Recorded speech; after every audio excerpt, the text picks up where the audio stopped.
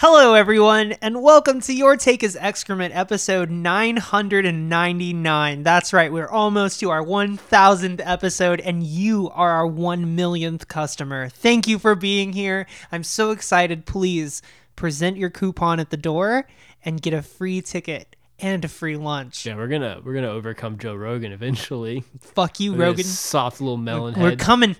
We're coming. We do fucking ayahuasca. Anyway, all right. So, today, what is this? Episode 9. Episode 9, yes, of the podcast, which is called Your Take is Excrement, hosted by Neo and Nay. Hi, it's me. You remember me from the internet. So, today, we're talking about finally, I don't know why it took us so long, but we finally got to the first David Lynch movie of the podcast. We watched Blue Velvet this week. Yay. It was blue and a little velvety. Oh, Neo. Is that all? All I have to say about Blue Velvet, or Is that all the jokes you brought with you today in your bag lunch? my joke deposits are running low. Running a bit You low. you must construct additional pylons to build more jokes. All right. So, David Lynch is a filmmaker who's one of my favorite filmmakers. I'm very excited about him. He's in the same kind of world as Jodorowsky. In a lot of ways, he's kind of America's Jodorowsky, even though, like... He managed to successfully make a Dune. Yeah. By successfully, I mean... Get fucked, Jodorowsky. You can hop on Hulu and watch it. Yeah, which means, like, at least there's something. If you wanted to. At least there's something. I don't know why you would, but... Yeah, so, and ironically, this is not your first David Lynch movie. This is your second, right? This is You've my seen... third. Oh, yeah, you saw Eraserhead as well. Yeah. But this one is the one where we were like, okay, this one's the one you can get takes about. Because I feel like Eraserhead, while being really cool aesthetically, doesn't have an awful lot going on in there for really you to analyze with somebody who, like, just kind of is there Well- for the abstraction of it. Maybe you would need to appreciate it greater so that you could talk about it. Maybe we do it one day. Maybe I feel like I would have a deeper appreciation of the movie if I had a kid. Fair. Like I feel like a lot of that movie is pretty heavily tied to like the like maternal and paternal instincts. Well, in a lot of ways, I think that it's also a dysphoria movie. It's a movie about your role and how, like, Henry ultimately is rejecting his role, right? He doesn't want to be a father, but his, like, desire to not be a father, like, outweighs his duty to behave as one, right? Genuine conflict. Anyway, so now I'm going to have the little cat boy here. Meow. Meow. Neo's gonna be telling us about Blue Velvet today. Tell the good people at home what the fuck this movie's about, if you can remember. If I can. If you can figure out how. Well, it's a pretty long and dense movie, so I'm gonna do my best. It is, which is funny because I feel like it doesn't need to be. No. All right. So, the main character of the movie is Jeffrey, played by Kyle MacLachlan, and in the movie he finds a human ear, and And it's like Pog. is like, Pog, I need to go on a Harvey Boys adventure to figure out who this ear belongs to, because I'm a young whippersnapper full of boyish mirth and joy, and I'm He's a Yeah. Boy Scout. he's a Boy Scout. I found So- an ear in a field. He he starts exploring this mystery with Sandy, who's played by Laura Dern, and they break into they find out who they find a piece of the puzzle that leads to a character.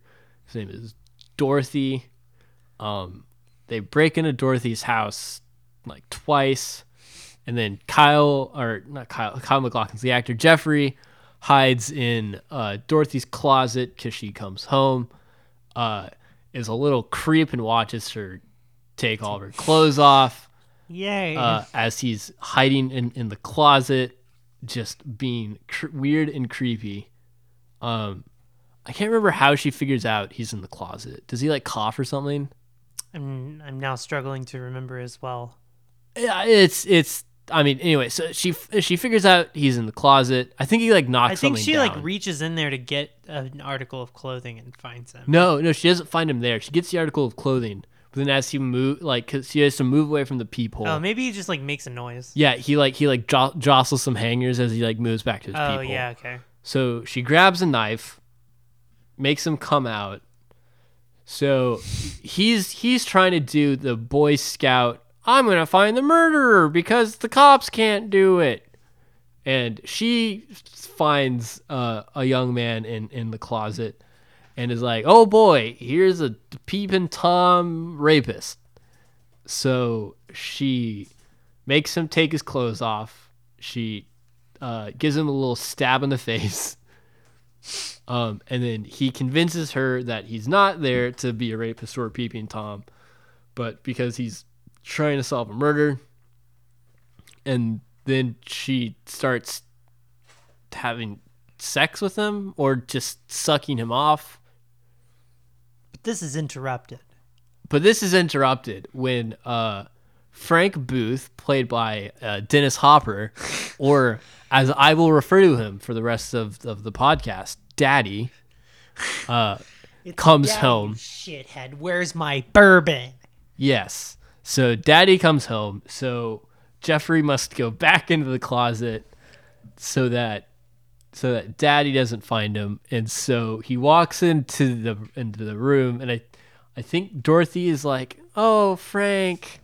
And he says, "It's Daddy, you shithead. Where's my bourbon?" Don't fucking look at me. Yeah. So, and then here's kind of where you figure out what the movie's about. It's all about like fucked up gender roles and dynamics. Shit that exists in society that you can't possibly expect when you're a little Boy Scout. Yeah. And so the whole bit with Frank is he's Daddy, but then he sucks on some helium, or he pulls out a gas mask, sucks on some stuff, and becomes Baby. And so both Daddy and Baby are like abusive and needy towards the mother figure, who's Dorothy. And so Jeffrey watches this happen. So I think the bit is that there's like some sort of pseudo psychosexual like thing going on where Jeffrey is learning that men perform towards women as either violent, aggressive, or like infantile, needy babies. Or as he can say in the year of our Lord 2022, tops or bottoms. Oh yes, I suppose so. Is that a bad take? No, I guess that's fine. Well, I mean, I don't know. I mean, he is a rapist, so I guess that's not great. That's not. But I don't think that. No, I do think that that's like it is saying like these are the two roles, and then unfortunately for like women, women kind of have to be whatever the fuck the person they're with wants them to be. Well, yeah, I mean, so I guess removing my point from Frank, our Daddy, it's this whole like, there's kind of two general camps of how men approach like romance and women, and it's either as Dad is like domineering and like I will take you, right, like and forceful, or kind of this, or they want a mommy. Woo, mommy. Yeah, I want big titty goth GF woo. Right. And I'm not saying there's anything wrong with that. It's just that's the dynamic the director is trying to comment on here. Right. David Lynch is the director's name. My brain is jelly. It is fair. So yes. So the rest of the movie is Jeffrey is in a relationship with Dorothy, while Dorothy's being abused in a relationship with Frank because Frank has Dorothy's husband and child captive. So the whole movie is just kind of this like web of mystery that Jeffrey is trying to get to the bottom of. And just generally really bad love triangles. Yeah. And over the course of this movie, as Jeffrey sees how Frank interacts with Dorothy, he starts to mimic the behavior he sees in Frank. So he starts out as this like, goody goody two shoes, do no wrong Boy Scout who will do bad things, but it's only for adventure and because he's trying to do the greater good and he's trying to get that merit badge. And then over the course of the movie, he kind of devolves into a Frank-like figure where he sees like mommy and daddy interacting in sexual ways, and then he starts to parrot those behaviors to women in his own life until at about like a little over halfway through the movie, Frank finds out about Jeffrey, and then the movie kind of changes from being about how men and women interact, and then it becomes about the hierarchy of masculinity and Frank or Daddy having to teach Jeffrey his place in the system in the system where Yeah. he's like all right, you've blossomed, you've like figured out your masculinity and where you want to be in this like masculine world. Now I'm going to show you where you are going to be because I am Daddy, you shithead. Right. So he just kind of like beats the shit out of Jeffrey. It's insinuated that he gets raped, which isn't great. There's kind of a lot of rape in this movie. Yes. And Just like in real life. yeah.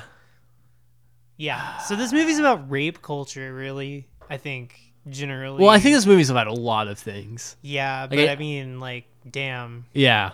Well, I mean, I think it's I would more so say that the presence of rape culture and this just that kind of engagement with sex is more of a product of how we approach masculinity and femininity. Right. And so I would say the movie's more just addressing it as it pertains to how David Lynch interprets masculinity and femininity and growing in masculinity. Right. Well, and so one of the important things about this movie, it's a detail. It's a very small detail, but it's in there. At the very beginning, you'll see, like, they're watching detective shit on the TV. Mm-hmm. And so it's implied that that's kind of a regular everyday occurrence, which means that Jeffrey probably was regularly consuming that content, right? Mm-hmm.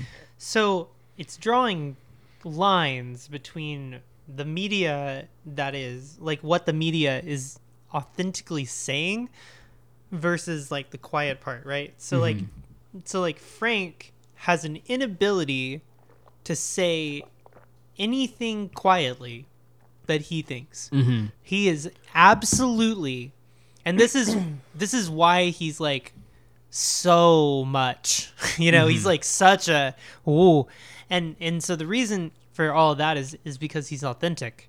He Right. says exactly what he thinks and what he feels at any given moment. Mm-hmm. He doesn't sugarcoat it or change it, and that's it's the thoughts of a raging psychopath. Mm-hmm. But it doesn't matter. He's saying the thing that he thinks, Right. just blatantly.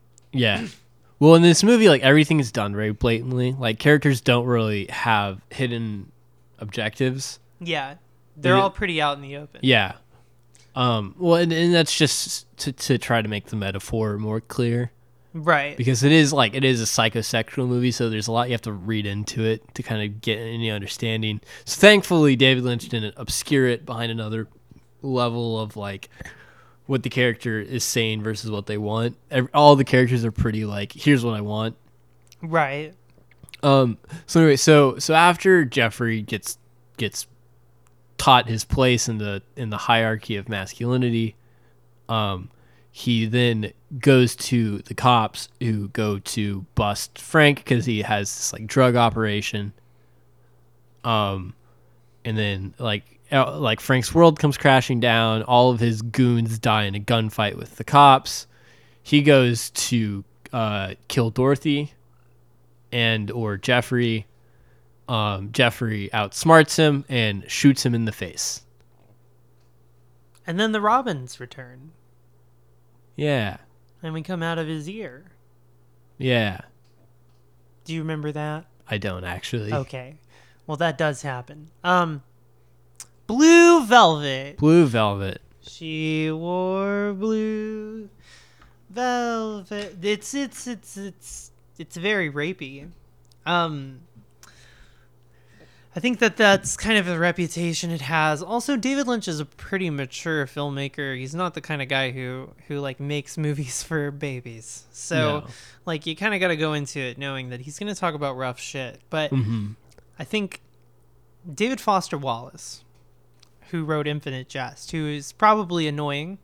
He's also dead, so who cares? Either way, he said of Blue Velvet that it was an exciting new kind of surrealism. It was a new like neo-noir, new American kind of surrealism that was commenting directly on the Reagan era and was like the clearest example of a movie that was trying to do that in a new way. So it was like revolutionary to cinema. And so the reason for that comes from the fact that like David Lynch's lineage kind of goes like this. So he makes Eraserhead in college. It takes him 10 years to make it, which is kind of problematic for being successful. And so he makes it in college. Then it comes out in the midnight movie circuit, does really well, gets picked up by Mel Brooks, who then is like, this guy's a genius. I want to give him money to make a movie. So he makes The Elephant Man, which is like great. It wins him, I think he was nominated for Best Director at the Academy Awards for that movie. So he did fairly good in that one. Anthony Hopkins is in that. I love Anthony Hopkins. It's pretty good.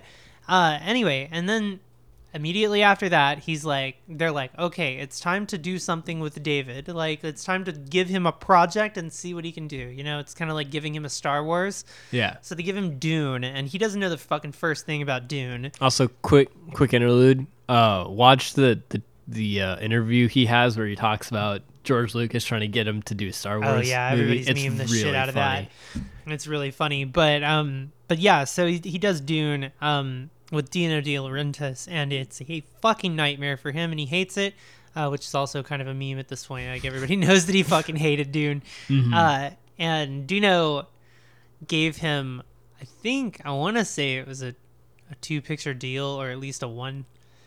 Where he's like, okay, you get to make another movie. I'll pay if you make this. I'll pay for you to make something else. And so he was like, okay, I'm gonna cash that in, and I'm gonna make Blue Velvet, my angry fucking rape culture movie.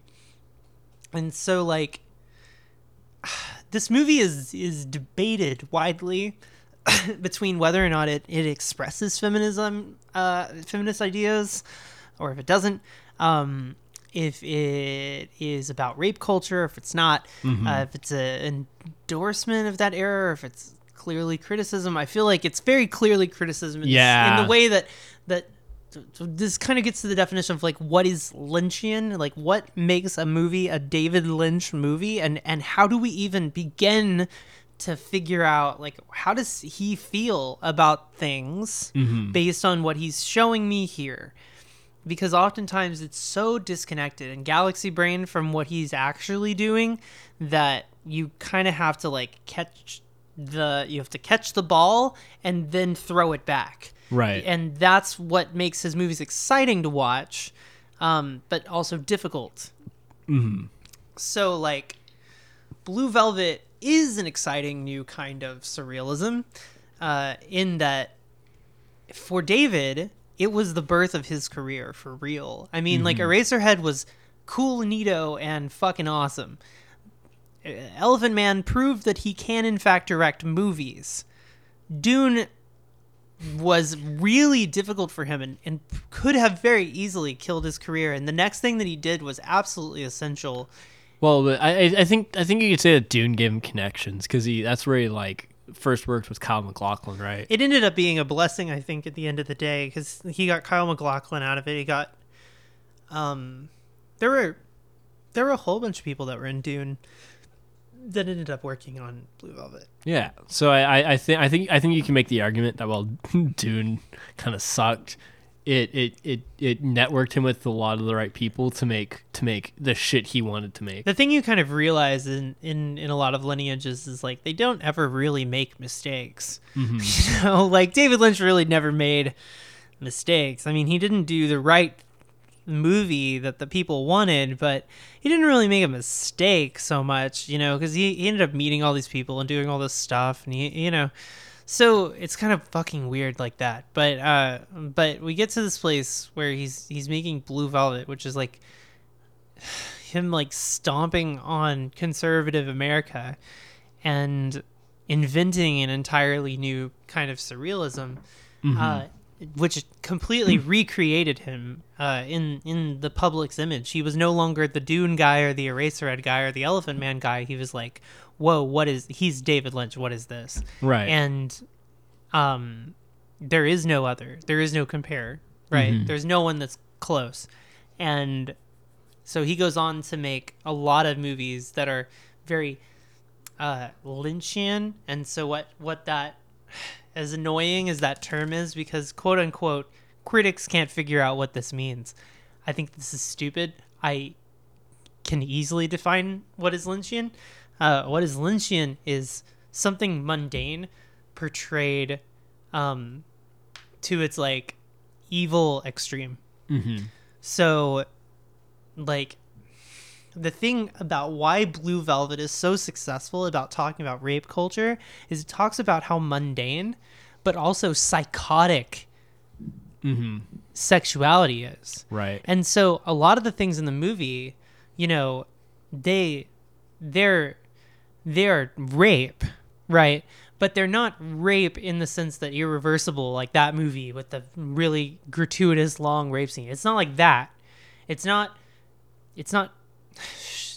trying to shock you so much with rape stuff as much as it's trying to take human sexuality and make it so fucking absurd and hideous that it's difficult to look away from. Yeah. And you can't help but think, God, the effect this must have on women. Yeah, well he's using hyperbole to like Hyperbole? Hyperbole. Hyperbole. I don't know how to speak English. It's fine. You're from Kenya. Yeah. Well, they speak English in Kenya. May. I know. Okay. So he's making a really stupid joke. He uses hyperbole to further the conversation, akin to like how a normal conversation would work when someone uses hyperbole. You know, so he's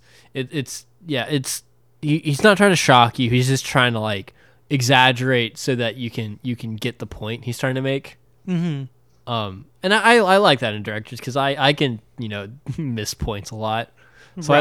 I like it when kind of the key point is like just, hey, over here, this is what I think. Yeah. Well, yeah, and see, this is why I kind of genuinely contest this idea that, like, a lot of people say that David Lynch's movies are, like, not about anything or anything like that. I think because he refuses to talk about them. Well, because he's already explained it in the movie. That's how I fucking feel, because he literally is standing there like a child with an ice cream cone, waving his hands, being like, this is what I think, the whole movie. And so I really don't connect with this criticism. I think it's weak and lame when people don't like engage with the art. Well, it's like that one song, the by is it the American Pie? I can't remember who it's by. Don McLean. Don McLean, where like famously he won't explain the song to anybody, but And everyone's It's like, like "Oh, what's literally this right in song the fucking about?" song, Where though. it's like, but this, it's so fucking obvious what the song is about. You It's might like, as well fucking say it. it's painfully clear. So I think it's like, it's not that he's trying to like obscure something. It's just that it's like, how did you not fucking get this? Yeah, why do I have to explain it? The movie speaks for itself. Anything that I say about it is gonna dumb it down from the visual language that it is. Yeah, and the only possible way that David Lynch could like show up and explain what the movie is about any more than he already does is if he did the Jodorowsky thing where he would say, "Hello, I am the director. This is what I think." Right, like literally going, "Hello," like, like he comes on screen. He's like, "Hi, I'm David Lynch, and I think this." Yeah. But like, I mean, it's just so blatant. Like Frank is the only person who says "fuck" in the whole movie, and I know that that's a silly thing, but it's not. In a No. lot of ways too, because it's demonstrable of what he's trying to say. He's trying to say that there's this Boy Scout bullshit in America, where you grow up and you don't realize that in the real world, people get shot in the head and their brains go everywhere, and they get their arms and legs cut off, and they get raped, and it's Yeah. bad, and the fucking world is bad, and there's bad people in it, and they get away with whatever the fuck they want, like all the time, and they do it to women all they want. Right. And they never ever face consequences. You know, and so who do you blame? Do we blame Frank, or do we blame the concept, right? And because Frank ultimately is a concept in the same way that Jeffrey is a concept. Well, I mean, all these characters are what's the term for like in Greek plays where they had like the archetypes? Is it just archetypes? Yeah, I think it's just archetypical. Where like yeah, so in Greek plays they would have like the mask. So one mask, and you put it on, you would represent this character. And so when Right. someone walked out on So- stage wearing this mask, you knew what the character was. You already had this like fundamental understanding of they're this. Like Right. like medieval plays did this a lot too, where when the jester came out on stage, you knew his backstory. he was you knew, representing some grand idea of what that and that ideal. piece of society. You knew it, he knew it. So they didn't need to explain, "I'm the jester, here's what I do." You already had this like fundamental, like, he's a jester, this is what he does. We can move on with his role in the story. Right. So I feel like just about every major character in this movie is an archetype of something. And while they do change and especially Jeffrey, his archetype changes and evolves, it is very much, I am the archetype of the youth who is just starting to engage with masculinity, and how that and how that Well, and it's and- and- unexpected, yeah. right? Because he's engaging with masculinity at the beginning of the film by, you know, going and invading this woman's home and doing all this stuff that's really fucking stupid and invasive. But it's petty, dumb dude bullshit, like white dude bullshit. And, you know, his girlfriend's along for the ride. But, like, you know, there's so many moments in the movie where Sandy is like, hey Jeffrey, hey buddy, hey man, my dude, I know you're doing this as like some sort of hot stunt to flirt with me, but maybe we cool it, because Yeah. you're breaking into a woman's fucking apartment. And then he's like, ha ha ha, you're being hysterical and stupid, we're gonna do it anyway. Yeah. And then they do it anyway. You know, they do what he wants anyway. They make the fucking mistake. And then, of course, he plays it off like an idiot. He pisses in her toilet, like, at one point. Like, what a fucking idiot. So, because he's a stupid Boy Scout and doesn't understand that when you do shit like that, you fucking die. And then, like, unfortunately, I don't even know what the ending act is really, really, really meant to represent. But there's, like, there's like a coming out of the closet plus violence against daddy, yeah. you know, thing, and it's kind of easy to read, which makes it stupid hard to read, because like I feel like an easy read is just like, this is about queerness, and then and it's just too easy. Right. So it's not, you know, it's about some grander political thing, but there's no denying that him coming out of the closet and shooting his father is so very Yeah. Yeah. what that is. And what is that ultimately, right? And the coming out of the closet and shooting your dad thing very literally is like, I'm going to disobey my expectations. Right. I'm not gonna be like you. Yeah, I'm gonna break free of the constraints you have put me in. Mm-hmm. Well, I'm aware of them, and I in don't the want scene, them. it's not only that he's hiding in the closet, but he like has a police radio on him, and Frank knows he has a police radio on him, so he puts the radio in like the bedroom. Right. So then Frank walks in. He's like, "Are you hiding from me? You idiot! I have a radio too!" And he like says something in the radio, and he hears it in the bedroom. And he's like, "Oh, you're hiding in the bedroom!" And he walks into the bedroom, and then he finds the radio, and Jeffrey's not there. And so, because that's right. There's a hubris to him, which is his. That's the thing about masculinity is like you defeat it because there's a hubris in it. Like men think they're unfucking defeatable for some goddamn reason, which is funny because they're all also dealing with this like pathetic "I'm baby" thing. So it's like, from watching his parents fuck, which is kind of the metaphor, he's learned that his father is actually very weak in very specific ways. And the comforts of his mother are weird. yeah, especially in this movie. Yeah, I feel like this movie's got one hell of a complex, man. Yeah, but I mean, like, that's almost a cop out against it, because it's like the movie's more talking about how these things manifest politically than anything, and also often how they manifest politically against women. And I find that these things strike very true. Like, I would say that the things that are presented in Blue Velvet are very accurate as to what things are that happen in like rape culture, which is why I keep saying that thing, because it's like the idea that culture itself has some hand in allowing people to be mistreated and people to be trafficked, like women to be mistreated, based on like generations of internal masculinity manifesting in these like really disgusting bad behaviors that just never go questioned. And with that, I think it's time to go to a fucking ad break. Yeah, my it is. man. So we would like to thank our sponsor, Machine Age Productions, and their RPG, #iHunt. It's economic horror about hunting monsters in the gig economy where eviction is scarier than Dracula. It's Buffy meets Uber. If you've listened to our other episodes, we've talked about it. I'm reading it. I'm very close to finishing it because I read things way too slow. But I like it. It's great. I bought it with my own money, So yeah, check it out. It's awesome. Thanks for sponsoring us.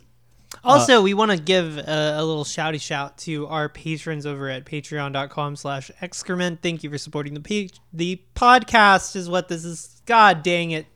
Anyway, listen, I'm new here. I just started and I don't know anything. So thanks for supporting the podcast. We are taking like advertisements at the $75. My ferret is going goddamn apeshit. Can you quit it, Angie? What are you doing? You went out that bad to come play with me? We'll play with Angie in a second. Yeah. Well, Angie, hey, can you give it a fucking rest? Stupid. We'll get to you. Alrighty. This has been the ad break. Thank you for supporting us on patreon.com/excrement. No, welcome back. Yeah. We just came back from the ad break. We got out of our little podcast cubicle and got some coffee. Mm-hmm. Yeah, so I think that I really related with a lot of things in this movie, and kind of in a way that made me uncomfortable, but just because it was like it struck really close to home. Yeah. And I think you made a comment, and I can't exactly remember what you said, so I'm gonna see if you can remember it, about why men are like find Blue Velvet uncomfortable.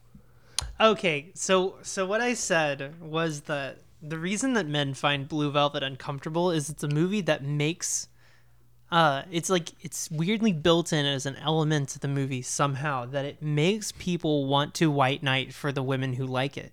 Mm-hmm. Like I showed Neo the movie. I have showed countless people Blue Velvet. I showed it in a class in college, and I have had countless people say this movie is somehow it just rubs me the wrong way because I feel like this movie is bad to the women in it. Right. Say mostly men, by the way. And I'm going to say instead of mostly men, I almost want to say entirely men because I find that women usually are like, yes, this fucking movie is saying the thing that's true. Right. And so they don't care. You know, they don't care about the fact that it's so fucking awful. Right. You know, and so this is like weirdly one of those disturbing movies where a lot of women are like, yes, correct. Right. You know, this is this one. You know, Well, this is for real. Yeah, I think it definitely like it speaks to a whole nother level to people who have been Mistreated sexually. But men don't want it to be true. And No. so they'll white knight towards you against the movie you like. Right. Yeah. And so like I think the reason, so I said this movie made me uncomfortable. Yes. And May told me that. And the movie didn't make me uncomfortable because I wanted to like white knight for it. But like the movie made me uncomfortable because I could see my own like progression through my masculinity through the movie, and it just struck really close to home. Yeah. Like, so like I like, because you know, kind of when I started my journey through masculinity, like through puberty, I was literally like hiking around in the safari of Kenya. Yeah. Where I was doing the do Boy Scout thing, and I was like, one time I was hiking around, and I came face to face with a buffalo with a Cape, like a Cape buffalo, and like I looked this Cape buffalo that fucking kills people all of the time in the eyes, nothing between us. It was sitting there, and like with buffalo, it's like a 50-50 chance whether they'll kill you or leave you alone. Like they're notoriously unpredictable.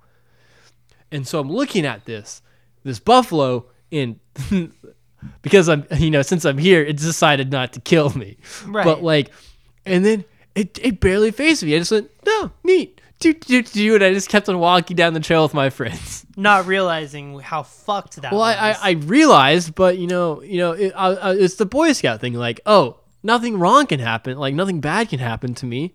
You know, it's the same kind of attitude Jeffrey takes. I'm just gonna break into this woman's house. Like, nothing bad can happen. Well, and see, that's the thing. The whole movie pivots. The movie carries an attitude. It embodies Jeffrey in his perspective. It's almost like a dream he's living in. Mm-hmm. And he's living in this dream until Frank does the thing to him that maybe is rape. In an early draft, it was rape. But I think when they shot it, they were like, we need to maybe tone it down. Tone it back. So they toned it back. But that's the idea, though. The idea is that this all changes when you experience this. Right. When you are the victim, it changes it for you. Because you realize, oh, these aren't roles that I should be trying to be. These are things I should be actively killing in society. Right. But instead, these are the things that people are taught and learn to be. And so, like, until he was victimized by it, he didn't understand it. No, and he like mimicked it. So like, So he would have been one of the people, like Jeffrey at the beginning of the movie would have been one of the people that would have watched Blue Velvet and white knighted against it. Yeah. Well, Because and then he hadn't experienced it. But then if you experience it, then you're like, this is the fucking shit. Yeah. This one gets it. well, so in the middle of the movie, like Jeffrey is taught how to be daddy. So Right. so through watching Daddy, he learns how to treat women, Right. and then he takes that, you know, to And women. practices And it so on his mom. yeah, and so like I in my boarding school, in my, I want to say 10th grade, we had mandatory like Sunday school, and then we'd go to mandatory church. And for 10th grade, like everyone in the school, all the men in the school in 10th grade, went through this like training where it's like how to be a man. It's like all there's all these like kind of like idealist men, like kind of machismo, like all the buff dudes on campus who are like oh I man kind of dudes. Like the guy who's leading it was in the army, at one point, and so it was literally these people teaching us how to be men, and it they didn't like to talk about sex because it was like a Christian school, and there's like, well, let's not really engage with that a whole lot, but there was this like it was like, we're gonna teach you to some degree like violence. And so like one morning, like we went through like a boot camp thing, which, like, as you know, is a cornerstone of masculinity, being a violent person. Yeah, or if like as a reward for some things, when we went on our camping trip, if you did good enough, you got to be the ones who slaughtered the goats. Right. And so like, yeah, so like literally like there we were, like just a gaggle of 10th graders, and they handed a couple of us knives, and they were like, well, there's the goat's throat. Pitter patter, let's get at her. Like we got to eat tonight, and so you got to kill the goat. Yeah. And like everyone who did it was just like, oh boy, yippee. It's fine. Yeah. Right. And so, yeah, and so then, so kind of in the halfway point of the movie, Jeffrey's just kind of mindlessly doing, like mimicking the behavior he sees from Frank. And he hasn't thought about it. He's just been taught it. He's internalized it. And now he's repeating this behavior that, this like toxic masculinity. Right. And it kind of like culminates to when he's having sex with Dorothy, and he like punches her in the face. Right. So then he's like literally just doing what he thinks he's supposed to do, like what she wants. And she even says that that's what she wants, but like, does she actually want it? And that's a complex thing. Right. And that is something I think that also comes with time, is like realizing that consent is complicated. And a lot of times when people say they want things, they don't actually. Right. And, they're dealing with trauma, and they're dealing with things like that. So there's like all these other elements at play. So there's just all these things that he's just like straight up really dumb about. Yeah. And just doesn't know. It's people just like falling into their like the roles they're supposed to have in society. Right. But the thing that he learns, and the thing that is like the big theme of the movie, is that there's nothing more fatal than an angry man. An angry man. An angry man with a cause. Right. And that's the fucking whole thing of it, isn't it? Yeah. Well, and it's like, that's something you don't realize, and so when, David Lynch himself, right, is growing up as a man in a world where men are fucking objectively awful, and he wants to date women, right? But he has this problem that a lot of modern, feministy guys have, which is like, I want to respect women, and I want to be respectful to the women in my life, but I also do really like women and am attracted to them and would like to fuck them very badly. Yeah. So like, how do you juxtapose those things in a society that's made sex weird and evil? Yeah. So, and it's made every kind of sex that isn't weird and evil queer. Yeah. And disgusting, considerably. Told it's disgusting. Right. So like, it is a bit of a pickle, Rick. Yeah. Yeah, and it's so moving on to like the third act, or the third major character transformation of Jeffrey, is he's found out by Frank, and then Frank like kidnaps him to take him on a tour of what Frank does. So it's kind of like bring your kid to work day. Yeah. But your dad's a criminal douchebag asshole. But that's another thing about capitalism, right? Your dad takes you to work, and what do you learn? Well, my dad fucks people over for a living because it's capitalism. And all capitalism is everywhere is people fucking each other over for money. Right. So you're learning the rub, quote unquote, and the rub is basically like, well, what does daddy do? Well, daddy fucks people over for a living. Yeah. And he also learns that Frank's only meaningful male relationship is with the gay dude, because Frank sees everything in this like hierarchy of I'm daddy, you shithead, and the only person who can I fuck? Give me something to fuck. I'm gonna fuck. And then the only person who doesn't exist in this hierarchy to Frank is the gay dude who sings. Right. And so the only other male character Frank is okay with, like, not being submissive to him and his masculinity, is the person he sees that's like outside of this thing. But Frank, this like hierarchy of even fuck. like ideal like Jesus, he idolizes him in ways as well, which is strange. Like he sees him as being some kind of inside scoop on the way that things are, and they almost treat him as like the wise, like you know in movies they always, like, a lot of movies have the moment where it's like, oh, we need to go seek the wisdom from the wise person. So right. it's almost that, where he almost like goes to like confer with the wise gay man. Yeah, in a lot of ways. And then when it gets real bad and real violent, there's this theme of this song, which is In Heaven by In Dreams by Roy Orbison, which is like basically a song about male desire, the dream of male desire. Right. In my dreams, I have you all the time. You're mine. Mm-hmm. I possess you. Right. And it's very literally like that. Mm-hmm. And so while the song is innocent and even attractive, suave even, mm-hmm. it still embodies these awful things that exist in masculinity. And so what David Lynch is saying is like, hi, I love Roy Orbison because I use him in my shit all the time.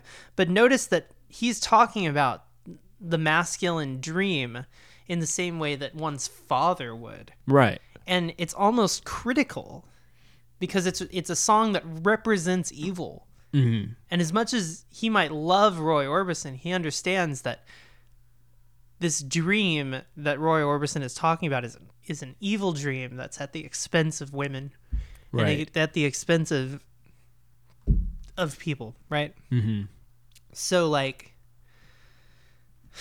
he's understanding his father, and his father has a dream, and that dream is a very American dream, isn't it? Yeah. A dream of having it all. And Jeffrey feels at first like, okay, I have to do this too, until it hurts him and he realizes the intricacies of it and realizes like, oh damn, I don't want to take part in this at all. Right. And then he goes and has dinner with his with his mom. Mm-hmm. And it's just like I think that the real tell in the movie is like the first thing he does after being victimized by Frank is he goes and sits down and has breakfast with his mom. Mm-hmm. And it's like, it's finally a moment where he's just with a woman in mm-hmm. a non-sexual context. Right. He's just with a woman and he's mm-hmm. just sitting with her, and in a weird fucked up way he now understands her in and he doesn't, but he does in some dimension. And like, there are some things that you can't put into words, right? Like that. Yeah. That thing. Well, and this is why David Lynch doesn't explain his movies. But anyway, go ahead. Well, he's gained just enough insight to be able to empathize with her. Like he hasn't gone through remotely what she's gone through, but he can now empathize. But he's not ignorant of it anymore. He now realizes the price of masculinity. Right. And it's a price that the top dog, that it's a price that daddy doesn't pay. It's a price that everybody who interacts with him pays. Right. And women take the brunt of it, but also... But it's just everyone he interacts with. Yeah. Yeah. And is like a 0 to his 1. Yeah. He's the alpha CEO. Like... And like in a lot of ways, every man has a part, and this is controversial, where at least they're told that they need to be, but it's a part of them that's like, yes, I will grow up to be a Frank. I will own my own business. I will Yeah. do what I want. I will say what I want and have all the free speech in the world.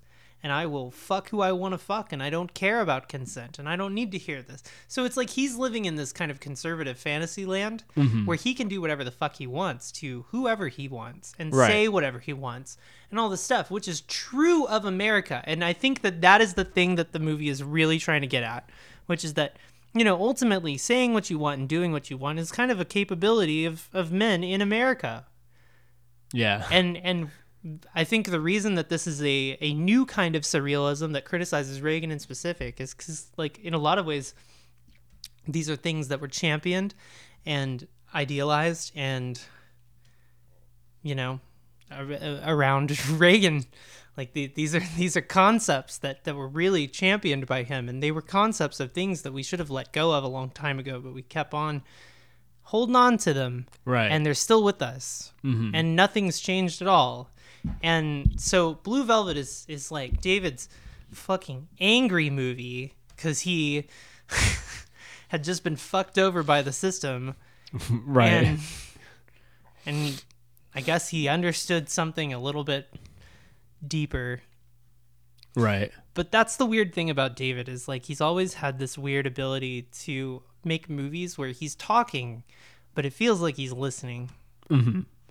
And Jodorowsky's not like that. Jodorowsky tells you what to think. No, Jodorowsky is daddy. Yeah. Like with Jodorowsky movies, you're gonna sit in front of him, and as a father figure, he's going to explain to you the bit. Right. Well, Like- David Lynch isn't really like that. He's more No. just like, well, what do you think? Yeah. He's like, here's a stitch. What do you think? Mm-hmm. And that's the fucking thing. It's humble, and I know that it looks like it's narcissistic, and a lot of people say that it's narcissistic, but I fucking vehemently disagree. Yeah. I think it's humble to be like, okay, here's my story. What do you think? Well, it's almost like Socratic like methods of It's teaching, dialectic. where he's not imposing a narrative. No. It's dialectic. He wants there to be a dialectic about the things that he makes, and not a fucking here it is. well, and it's almost like he'll ask you a question where how do you engage with this, and you'll answer it like watching the movie, and then he'll ask you, he'll just ask you questions, and he's not really. It's psychoanalysis in a lot of ways. And, well, and I mean, you know, the movie, the large portions of the fucking movie take place with a boy in a closet. Okay? So it's a boy in a closet having a kind of visual conversation about his parents. And it looks like a noir movie. It looks like a horror movie sometimes. There's some fucking viscerally fucked up and scary things in this movie also. But also, you know, it's just a fucking movie where a guy is in a closet and he's paying attention to his parents, and he's like, damn, what do I think about this? And he never says, here's what I think. Yeah. He never says it because there isn't words. No, but he goes and he acts it like he acts his beliefs and his convictions. Yeah. And so, you know, even though he's hiding in the closet for a lot of the film, he's also kind of the driving force in the movie, where just about everything in the movie happens because he's taking what he's learned and acting on it. Right.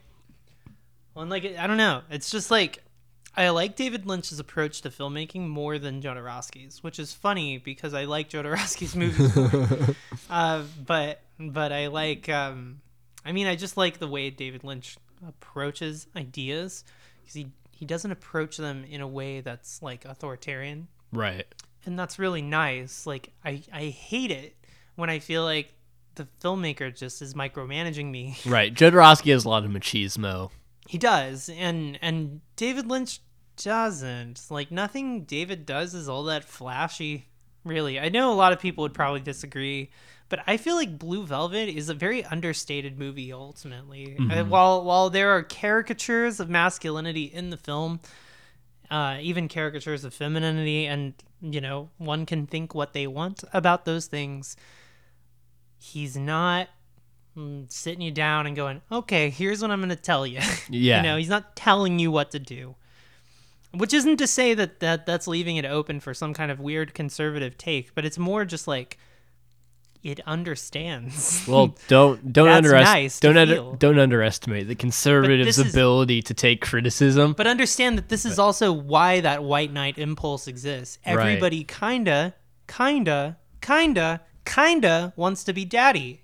Mm-hmm. And everybody kinda wants to tell you what to think about it. But David resists the temptation, and it pisses off a lot of people. But that's fucking powerful, because he doesn't want to be daddy. He just wants to be a schoolboy who looks like he just makes his dreams come true. Right. Because that's kind of what he is. Yeah. And that's fine, like.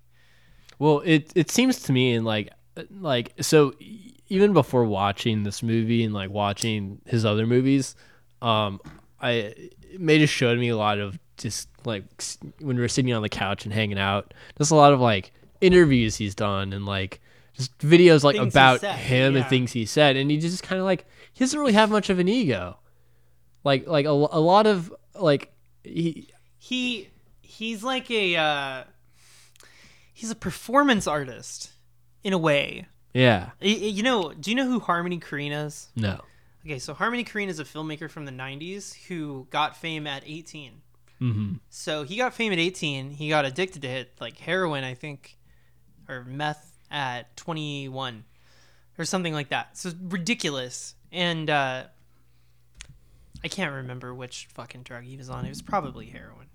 And anyway, the point is, like, he knew that he was a filmmaker in the public eye. Mm-hmm. And he knew that he could go out there and he could be one of those fucking assholes who's like, yeah, I made this movie, man. It's real serious. But instead, he went out on stage drunk frequently whenever they had him do Letterman appearances and shit. Mm-hmm. And he'd just be like, yeah, I'm a fucking idiot. My movie's made of trash. Right. And he's just like, I don't know. I made it because I was up on... I picked the kid who was in the movie because he was sniffing glue on TV. Right. And it's just like... he's playing a character of himself. Mm-hmm. And like, whether or not he is that or isn't that is his own business. But in the public eye, the Harmony Korine we see isn't necessarily the Harmony Korine we get. And the same is true of David Lynch. Like, right. I met David Lynch's daughter once, and she said that he's a very passionate man. Mm-hmm. I don't doubt this. He doesn't pretend to not be passionate. I think he's fairly authentic, but I do think that there's some level of, I know that if I make this about me, then it's going to be about me. Right. Well, it's just he really wants people to take what he says and figure it out themselves, and he really doesn't want to tell you. Well, I respect that. Yeah, he it's thinks like I'm smart enough. It's like my favorite like interaction of his he's had where someone was like, I think the interviewer was like, you claim God is a woman, can you explain that? He's like, no.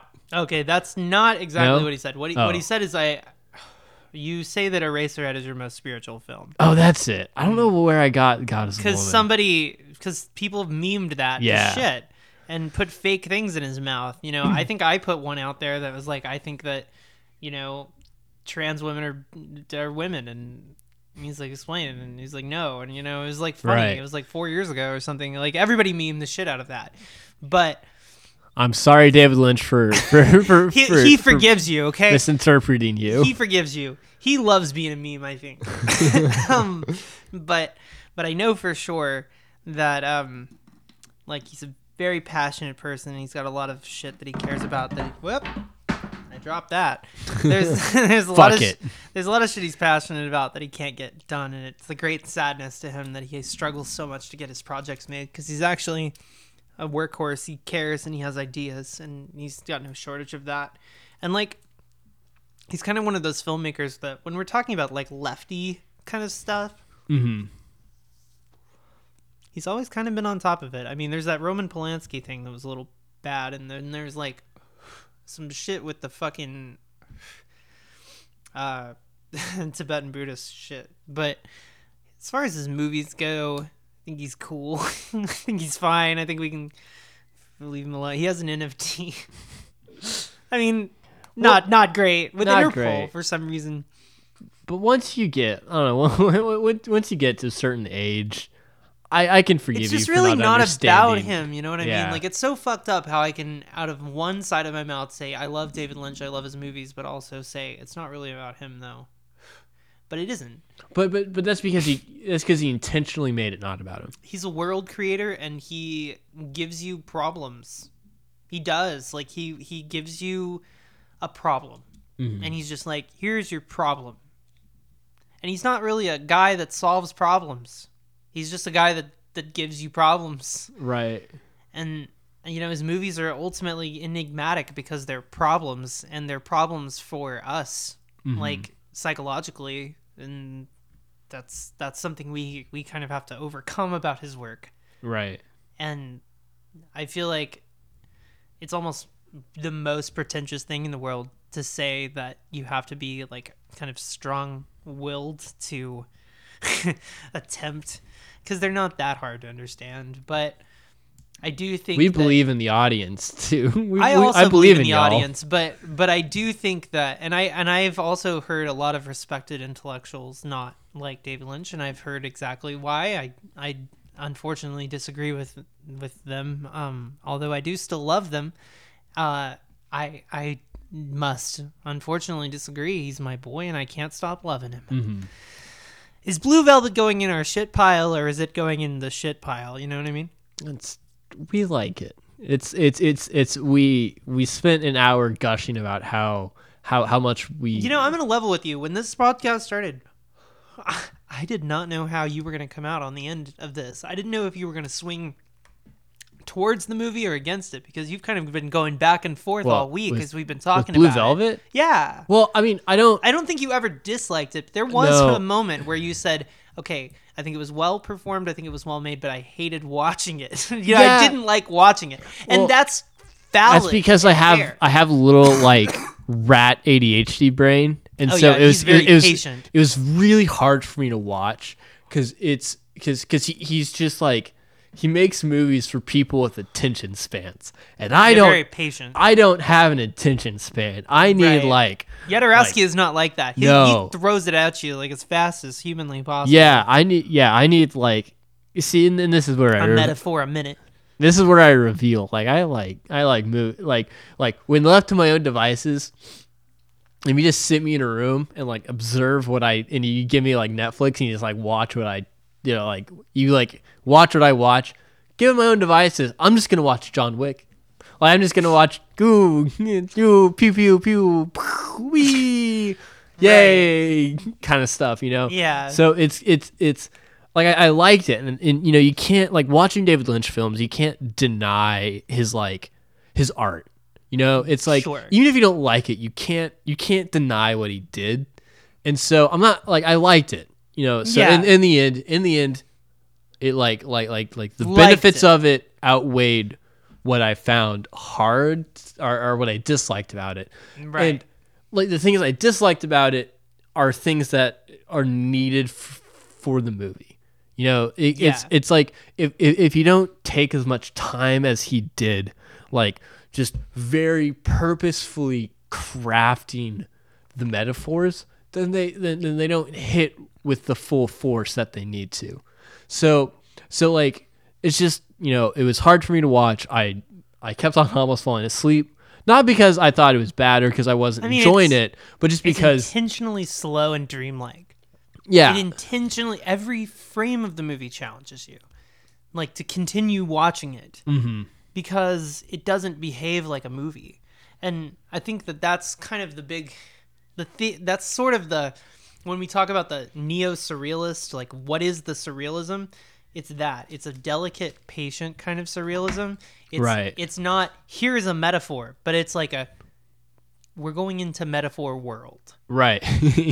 Yeah. Well, and also it's kind of exhausting to watch because of that. Right. Where it's like, and it's not Sometimes you want out of metaphor world. well, so like Jodorowsky's metaphor world, but it's he'll hit you with metaphor. He'll give you time to put it in your Absorb brain it. and absorb it, and then he moves on. Yeah. because he wants to get as much of his paternal masculine wisdom in your brain as he can. Like Right. David Lynch is not trying to do that, and he's like, all right, here's the metaphor I want to communicate, so I'm Yeah. going to spend all of my goddamn time on this. Okay. So I'm going to end this episode off by telling you a little anecdote. Mm-hmm. So Twin Peaks is a very popular show. I need to watch it We at some do point. eventually. Maybe we should make a Twin Peaks podcast. We do episode by episode one of these days. That'd be fun. Anyway, just if we ever need another podcast. What do you think at home? Anyway, so Twin Peaks is popular in the 80s, right? Then it kind of tanks, and then it kind of ends, trickles away. 25 years pass, and then new Twin Peaks. So no one thought this was going to happen. Everybody was like, there's no fucking way. Mm-hmm. But then it did. Mm-hmm. Did happen. And then everybody was like, well, what the fuck is new Twin Peaks going to be like? And then you watch it, and it's way different than you thought it was going to be. But also kind of the same. And then you get further into the season, and he's releasing them once a week, like slow. Yeah. Once a week. 1.5 episodes. Oh my God, they're so long. Oh my God, each one's a fucking movie. Oh my God. And so you fucking get to episode, I want to say it was 8 was the one where it is an explosion of psychedelia. Mm-hmm. The most psychedelic episode of TV I've ever seen. Mm-hmm. Insane. And so you're like, holy crap. Holy shit. Like, okay. All right. Okay. So the Nine Inch Nails come out on stage and they're like, well, there's a guy on stage and he's like, ladies and gentlemen, the Nine Inch Nails. And then the Nine Inch Nails come out, Trent Reznor, and they play a song and you're like, what the fuck?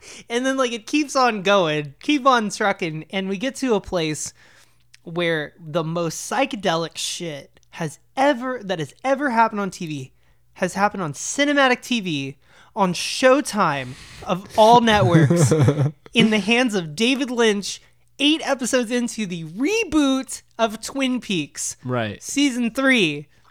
And you're like, what the fuck is going to happen next? And he opens the next episode. I shit you not. I think this is I think it is in the lineage of events exactly like this.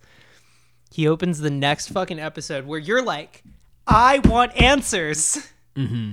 God damn it. Mm-hmm. After all this, you're like, I want answers. And it opens with a shot that is literally 5 whole minutes of a guy sweeping the floor. He knows. Yeah. He knows what you want. He knows. Mm-hmm. That's all I got. That's all you got? That's all I got. All right, y'all. Have a blessed day from our Lord Jesus Christ. Okay, I don't know where that came from. Well, I where that came from is at some point we record a little mini episode. Oh yeah, we're doing mini-sodes now. Yeah, every once in a while. Well, people like the podcast, so we're gonna do more of them. So we were like, okay, mini-sodes, and then I just said that thing about the Twin Peaks podcast, which I think sounds like a great idea. I think people are gonna be talking about that. I online. think once this gets to the point where I can like live off of it. I'm not even gonna say live off. I'm gonna say like work part time. Yeah. So I can like dedicate more of my life other than like the limited free time I have. Right. So I work full time. So once I can dedicate like a little more time to it. Fair. I'm gonna if someone I'm gonna do anything and everything. I'm gonna you got Twin it. Peaks. Hell yeah. So I guess with that message, patreon.com/excrement is how we pay our Neo to keep working on this podcast and all other continued podcasts here at the fucking Your Take is Excrement podcast studio that we have. Otherwise known as our kitchen table. where we buy batteries and use them. All right, y'all. It's been fun. Go forth and be safe. Next episode's a double episode, so get the fuck ready for that one. And it's on a classic. And then Hell yeah. we're probably going to go from here to watch a fucking disturbing nightmare movie at some point for a future episode that you're going to hate. So that's going to be great. And everyone's going to be all mad. I love this. Yeah. Yeah. Yeah. Yeah. See y'all later. Bye.